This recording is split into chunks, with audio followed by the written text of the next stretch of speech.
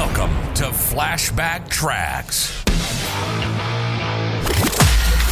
Travel back in time each Friday to an era of big hair, leg warmers, and Walkmans. Far out. Veg out with some clips from Downtime Broadcasting's promotional audio cassette magazine from the 80s and 90s, right here on the World Wide Web.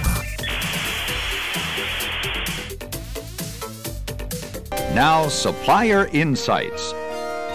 A behind-the-scenes look at leading suppliers from manufacturing to service. Suppliers share their knowledge to make our industry stronger and better. It seems as though packaging is becoming a more essential part of a distributor's portfolio. Be they awards or incentives, gifts or giveaways, more attention is being paid to packaging than ever, states Tom Loudett, National Sales Manager of the Garland Pen Company. Packaging has become more and more important in the pen market. The overall appearance of the item and its presentation packaging gives a strong feeling to the recipient. It's another way for the distributor to further customize the order and add even more value. Loudett said, although there is no one identifiable market for well-packaged pens, there are some specific areas of interest. One particular market is the fundraising market. A Providence hospital has just put on a brand new wing.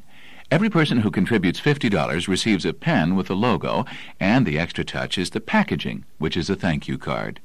This combines a personal thank you message and a personal gift. If you stop to think, Loudett adds, the cost of a Hallmark card and a separate mailing would be nearly $2. Why shouldn't the distributor get more out of the sale while helping his or her client?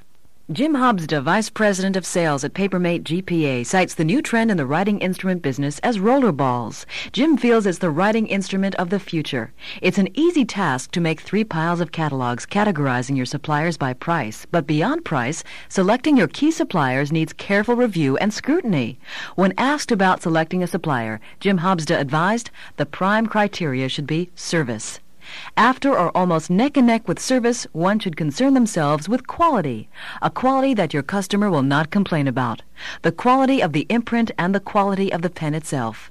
Jim advises that a name brand can help in making a sale and could be a deciding factor in working with a pen company. Brand names have high perceived value. It projects a favorable image about the company presenting the gift or the incentive.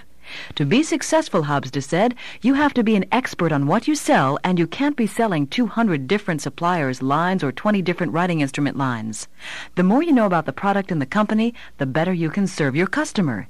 And as you develop a relationship with a given supplier, you begin to know their people and their organization, and they know you. Repeated business gives you a better working relationship than you would have if you only present a supplier with 1 or 2 orders per year. It's a basic axiom of business. Suppliers try to be good to everybody, but obviously those that are working closely with you have to get preferential treatment. Travel back in time with us next Friday as we share more clips from the 80s and 90s on another rad episode of Flashback Tracks, exclusively on Promo Corner. Time to bounce.